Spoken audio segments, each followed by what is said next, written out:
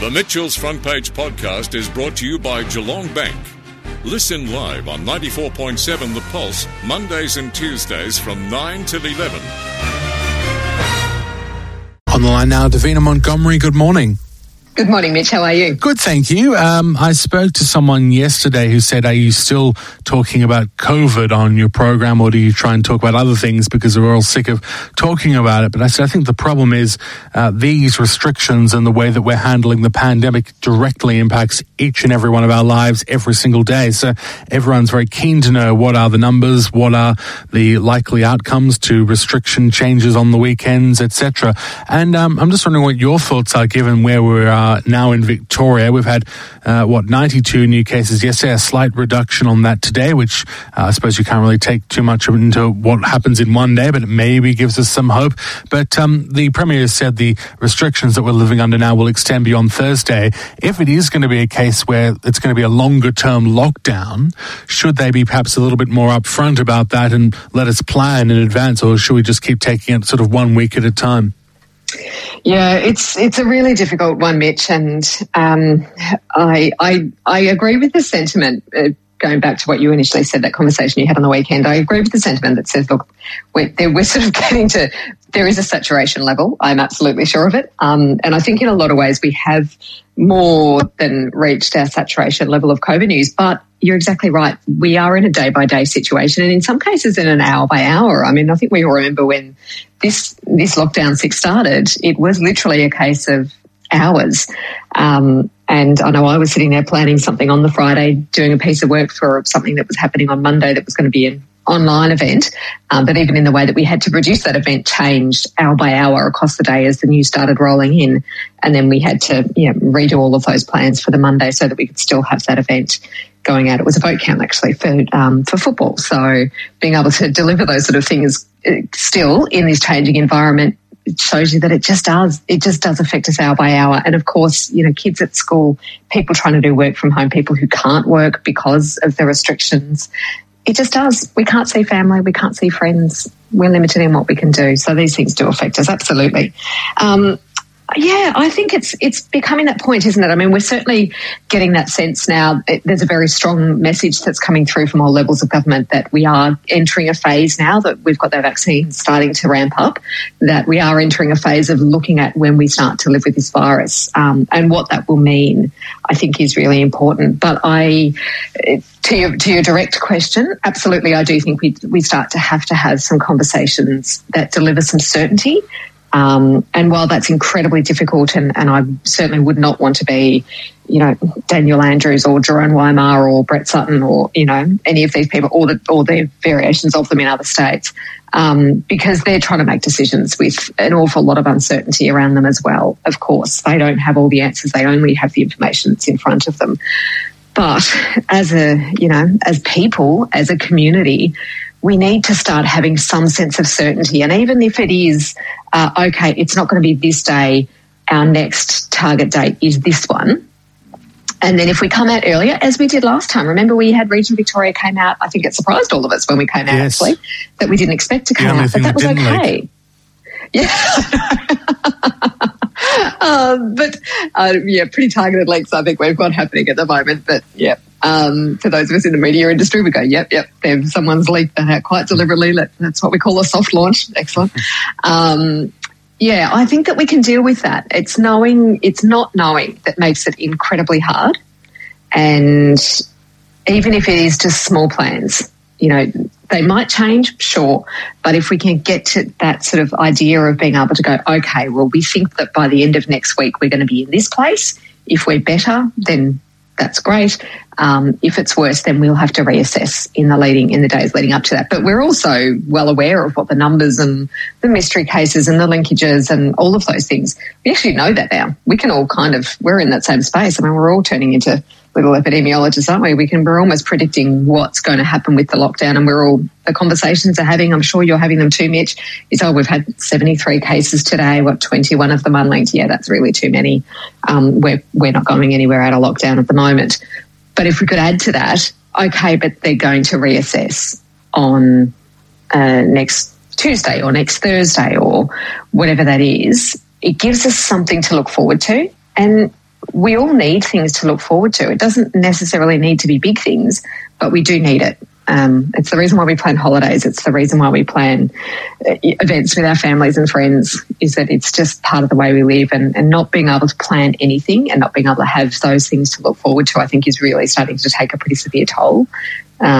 So we need to start looking at that. Do you remember last year when the Premier had that sort of roadmap out of lockdown, mostly for metropolitan Melbourne, but also a little bit for us, and they had the different trigger points? So if you had a 7-day rolling average of 5 or less mystery cases per day, then this was going to happen. I think that document got revised so many times that it almost became redundant, but do we need to bring back something like that so there's a bit more of a plan, particularly for things like schools that are trying to work out assessments and so on? Yeah, absolutely. I really do, Mitch. I've had an interesting sort of case study over the past few weeks. So a lot of the work that I do these days is in the sporting industry. And at the moment, obviously, it's football season, so that's taking up a lot of our focus.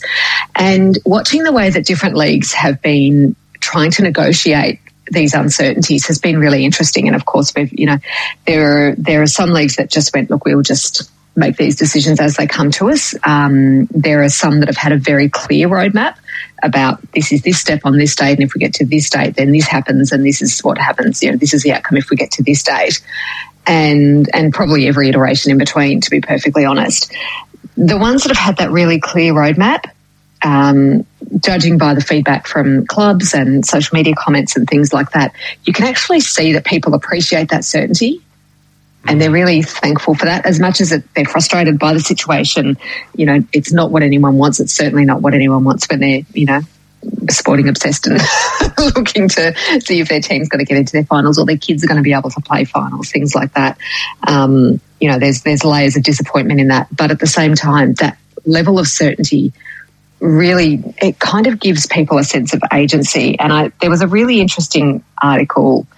It was interesting to me, not for the actual content of the article, but it was talking to Don Scott, and it was obviously good mate of Sam Newman. Yes. And the headline of the article said words to the effect of, I've got absolutely no control over this. And the sense of anger and frustration that was under it, and I've been thinking about it, been ticking around in my brain, just going that there is that, you see it in people. I'm certainly seeing it in my parents' generation particularly, that there's this real, it's almost rage, like it's real, genuinely gut anger about the situation, and as each lockdown hits.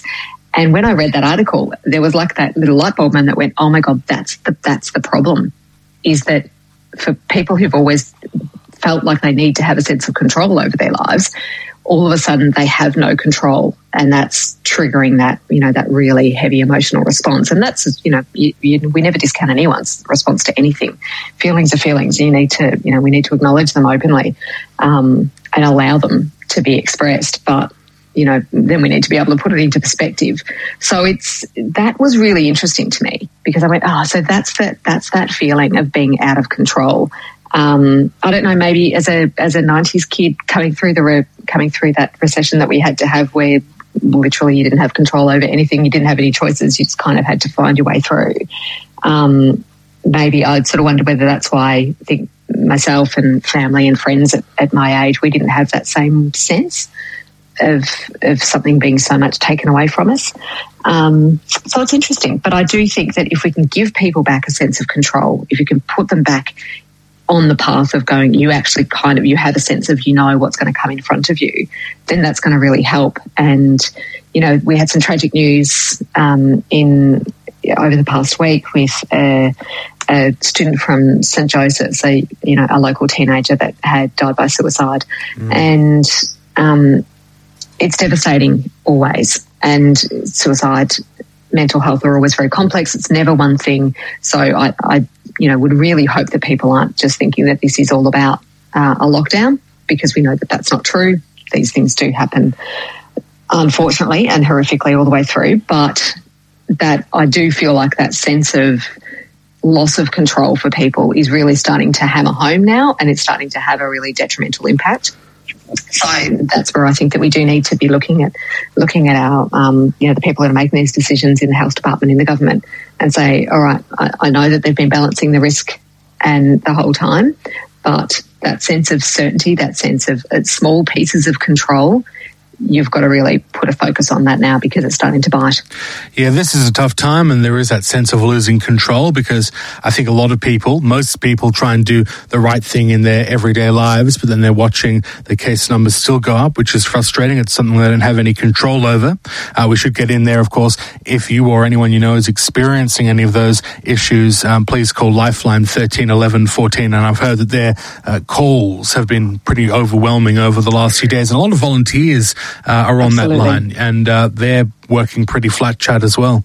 Yeah, and Headspace, Beyond Blue, schools have been fantastic at sending out lists of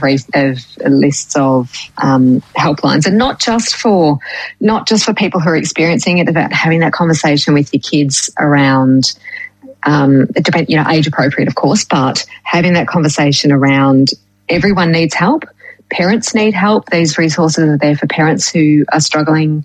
It's a lot to manage with kids doing remote learning and them trying to work or manage, the financial impacts and the stress that comes with not working.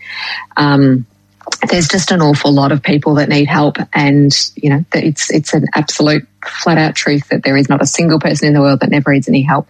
All of us at some point need help. And the better we are at reaching out and the better we are at reading those cues from people. So having those conversations with your kids and with your friends and with each other about how are you going. If you or someone that you know needs some help, then the strongest, the bravest, the most courageous thing that you can do is to reach out, and there are arms there ready to catch you and ready to help, because we absolutely all do need that help. I see on the Age website that we've passed 950 exposure sites in Victoria, which, you can't reopen with that number of exposure sites, because you can just imagine the number of close contacts that the contact tracers would be working through. I'm just wondering what your thoughts are about how we're dealing with it here in comparison to New South Wales, because I believe I read that in New South Wales they've stopped reporting exposure sites now unless they're extremely urgent or pose an unusually high risk. Yeah, and the mystery cases, they've stopped reporting them because they're out of control. That's the simple answer to that, is that there is no way for contact tracing to manage that. I have seen the figure. I can't remember it off the top of my head. Sorry, Mitch, but there is a number basically that it means that contact tracers get at saturation point. And when we talk about the R value, the reproduction rate of this virus and how fast it can spread, and particularly spreading in people who are asymptomatic, so that aren't showing any symptoms in the first couple of days, they've got the virus, then they're spreading it, then they're out in the community, they get symptoms, they get tested, that's when they know that they've got the virus, but they've already spread it. It went from, 1 or 2 to effectively, I think the global consensus on Delta is like 5 or 6 people, and it could even be higher. So that's a lot. That's 5 to 6 times the amount of people for every person that has a virus that they come into contact with, and you go, oh my God, that's a lot. That's an awful lot, because you're expanding into 3 rings. So it's the people that they've come into contact with, and then the ones that they've come into contact with, and then the ones they've come into contact with. But New South Wales contact tracing, it's not a failure of the system, it's a failure of the numbers. There is absolutely no way that they could control this. So I think they've had to throw their hands up and just say, look, we need to focus on what we can control. I feel like I'm saying control a lot this morning, Mitch, and I can tell you I don't feel a lot in control most of the time. But yeah, they can't manage that now. And we are realistically now looking at the case where definitely in New South Wales, they're not getting back to zero. That's not happening. It's possible in Victoria, but becoming increasingly unlikely. It feels like there might still be some bubbling along. And we're probably going to get to that point where does the vaccination numbers meet the case numbers, and where do we go, okay, well, now we're kind of at that stage where we're going to get it. And that there's a couple of things in that. I guess one is I'm very uncomfortable with the idea of vaccination numbers being 60 to 70% of adults when we're claiming adults as people over 18 or over 16, because we're missing out a couple of billion people and they're our kids. And we do know that the risk to children is a lot lower, but we also are starting to see the impacts of long COVID, so lung damage, neurological damage, symptoms of autoimmune disease, brain fog, physical damage that's coming to kids and teenagers who've experienced long COVID. So like really athletic kids who are incredibly fit and very healthy, finding that they can't climb a flight of steps or they can't walk for more than a couple of minutes. I don't know how much appetite we've got in the community to accept that. I really don't. Aussies, we react when there's kids. It's the reason why we have huge things like the Royal Children's Hospital appeal, and why we get that huge response from people. We have it down here in Geelong when there was fundraising around the paediatric ward. We don't like it when our kids aren't well, and we feel like we should be able to protect them better than what we are. I mean, I think we're certainly in that space, in the mental health space, and we're so lucky to have Jason Tatowan and the team at Headspace, or teams at Headspace, and the incredible work that they do with kids, and multiple other agencies and organisations that are really putting their arms around our kids at the moment. I just can't see it. I can't see us going, oh, okay, well, adults aren't getting it, but tough luck for the kids. Because, my dad had TB as a kid, and I saw that, he used to get sent in for 6-monthly x-rays until they figured out that the x-rays was probably more damaging than the potential risks of the scarring on his lungs from TB. But the fact is he was a kid and he had scarring on his lungs from TB. And I just can't see us accepting that in the same way, not en masse. And I don't think in social media days, in the news cycle days, that we would accept a lot of it. So I think that they've misread a bit of that. At the same time, we do know that the vaccination numbers are flying up now. We just need the supply. So as much supply as we can get, I have no doubt it will get into arms really quickly. We're seeing a huge boost now with, of course, 16 to 39-year-olds coming online to be able to be vaccinated. And I think we're, very close to having the full population of 12 to 15-year-olds being eligible for a vaccine as well. So that will certainly make life easier for that cohort of secondary students. But we also see huge numbers for what we think is huge numbers, but there's huge numbers comparatively of kids with COVID in Melbourne, in Sydney, in Victoria, in New South Wales right now. And it's spreading in primary school age kids. And just on your point in relation to vaccinating the children, I think a lot of people have got this idea that we'll get to 80% in November, but if you have to vaccinate the children as well, that'll put that date back, won't it? It does. I think the rate of vaccination is one of the really interesting things, because, we talked at the start of the year when the vaccines were starting to roll out, that it would have this big ramp up in the fourth quarter of the year. We're starting to, we're close. We can almost touch that fourth quarter of the year now. We are seeing the vaccination numbers roll quickly. We haven't got supplies of Moderna into Australia yet, but they're not far away. And I think I read on the weekend that they'll be for the under 60s. So, and Pfizer will be the preferred vaccine for the 12 to 15-year-olds. And certainly that's been the case around the world. It already is for the 16 to 39 cohort. And there's a lot of work now being done overseas on young children. In the same way that it was, I don't know if you remember, but, we went through that stage where we didn't vaccinate kids from the flu because there was one round of flu vaccine that had some, very serious consequences and some very serious side effects, and a couple of kids actually tragically died from having that flu vaccine very early. And that was a problem with that particular vaccine. It wasn't all of the flu vaccine, but what it did is it stopped a lot of people vaccinating their kids. And when my kids were young, I couldn't vaccinate them because of that. I'll have them vaccinated for the flu. But I've got a son who's asthmatic. He's had three long bouts of hospitalisation through asthma that's caused by the cold virus. Coronavirus is a cold virus. So, we've been through these phases before where it's kind of been, we sort of stopped doing it and then we did. Meningococcal is another example of childhood vaccine that we've done. That's come at, because we saw kids getting sick, all of a sudden there was this huge ramp on meningococcal vaccine. The good thing about vaccinating kids and teenagers, though, is that we've actually got really incredibly efficient and well-established systems in place to do that. So there is the GPs, which have been very effective in ramping up the vaccines in New South Wales, helped, of course, by having a monster supply versus the rest of us. So we'd quite like that to be addressed as well, please. But we also have vaccination in school programs. So between those two things, we already know how to do this. We already get vaccinated for the flu in huge numbers every year. The vast majority of our kids go through the childhood immunisation program. It is the single biggest reason why longevity has increased in Australia while child mortality has dropped significantly. And while we generally have a much healthier childhood population than what we have ever had before, and certainly compared to the rest of the world, Australia leads in childhood immunisation. We're really, really good at this. So I don't have any doubts that we can actually ramp that up really quickly. It certainly won't be as slow as it was months ago.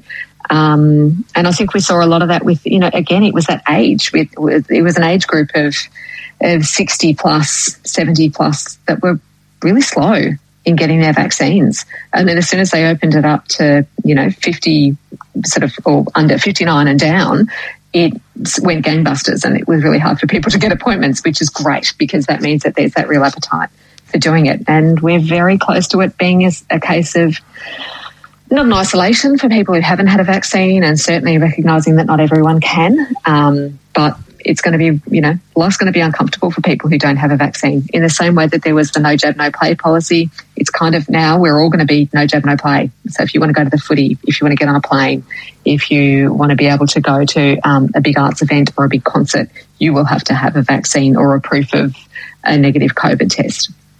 And just in terms of that November timeline, I saw that Qantas put out a bit of a timeline for when they'd like to see international flights resume. And I think that was on the basis of things returning to some normality from November. I mean, I think they were banking on a lot of things going right with that plan, weren't they? And perhaps a little bit too optimistic. It was funny. I had someone say to me on Friday, late Friday, after that news broke, and they sort of said, "Oh, I'm not getting on a plane for a very long time." Well, I think there's probably a bit of that. I think I'm about to have to cancel some of our holiday plans that we've rebooked a few times, and I don't think we're going to make these ones either. So that is what it is. It's you just deal with it. But it seems pretty optimistic. Are you going to get on an international flight at the moment, Mitch? Well, absolutely not. And I still get all these emails from, the online travel companies saying, go to this location and go to the Maldives and go to America and, you can't even get out of Australia at the moment. Well, I mean, I think it'd be pretty bold to be booking a trip international at the moment, because I just hate to be in that situation where people are struggling to get a refund and can't. The refund issue has been a big one, so I'm not going to be booking until I'm 100% certain that I can actually go. Yeah, absolutely. I mean, the airlines have been pretty good, I must admit, obviously, because we have holidays booked and we are going to have to change them. I did have a good look at it. And I looked at it before we booked the flights, but it basically, the standard ruling across the Australian airlines is that if your flight is impacted by either a lockdown that prevents you from going or interstate quarantine rules, so that if you would have to go into quarantine for 2 weeks, for instance, that they will offer you either the refund or the value back of your flights. I'm pretty happy to take the value back of our flights. I hope that we'll be able to get, sometime, maybe next year, to be able to go and see a little bit more of the country. But I'm also, and I'm sort of happy to leave that money in the system. We're fortunate enough that we can. We'd already paid for it anyway. The money had gone. So I'm happy to leave it in there and take the value of it at another time if we can. We're one of those people that we'll probably lose a bit on accommodation. But again, accommodation we were going up to see friends in Queensland, and they've been smashed. The holiday industry up there has been absolutely smashed. So again, if we have a bit of a hit, but that bit of a hit to us means that they get to survive, and maybe your friends will be able to go with someone else up there, then I'm okay with that too. But that's not everyone's in the same situation. But yeah, I think most people at the moment are just like, look, if you can go away, lovely. If you can't, that's fine too. There's lots of beautiful parts of Victoria, and I think that we're going to be seeing a bit of them once we get, the chance to get out again. I think regional Victoria is going to experience a huge amount of domestic in this intrastate travel, where we just go, oh, well, I can't get out anywhere, so I'm going to go to Phillip Island, or I'm going to go to Gippy, or I'm going to head down to Halls Gap or Warrnambool or up to the Murray, Yeah, that's my thinking. It's just people are talking so much about, will state borders reopen, and what about international flights? Let's try and get more than 5K from our home first, I think, because there's plenty. I'd be more than happy to just go around Victoria. There's so many things I'd love to go and see, but we can't do it at the moment. Let's maybe start with that first and then progress to talking about interstate travel, and then move from that to going international. I think that's exactly what it's going to be, Mitch. And you know, it's always that finding those little upsides. I mean, I you know, maybe it is just lockdown fatigue, but I've found I've been quite a lot more optimistic during this one and just sort of going, oh, well, you know, it is what it is. We're getting through it. The light at the end of the tunnel is coming and you know, we're going to be able to have a different year ahead, I hope, next year than what we had this year, and certainly for the year after that. So we are going to be okay, absolutely. And, yeah, I tell you what, you know, has there ever been a better time to see Victoria once we can, because we don't have huge numbers of international travel, because we don't have, you know, a lot of us are sitting there going, well, I haven't been on holidays for a year and a half. I've got a bit of a bank that I was going to spend on those holidays. So let's go and do something fun. Go and get those, you know, go and get your Adventure Park membership and, you know, jump on the Big 4 site and see where you can go and take the kids and the dog and whatever it is, however you like to holiday. I think we're all going to be doing it. And you know what? It's actually really fun. It's incredible. I'd forgotten how hugely fun it was. And we had a short break down to Halls Gap, not dissimilar time, a little bit late, I think November last year, when we had that break out of the big lockdown. Yes. And it was when Regional Victoria was released, but Melbourne wasn't.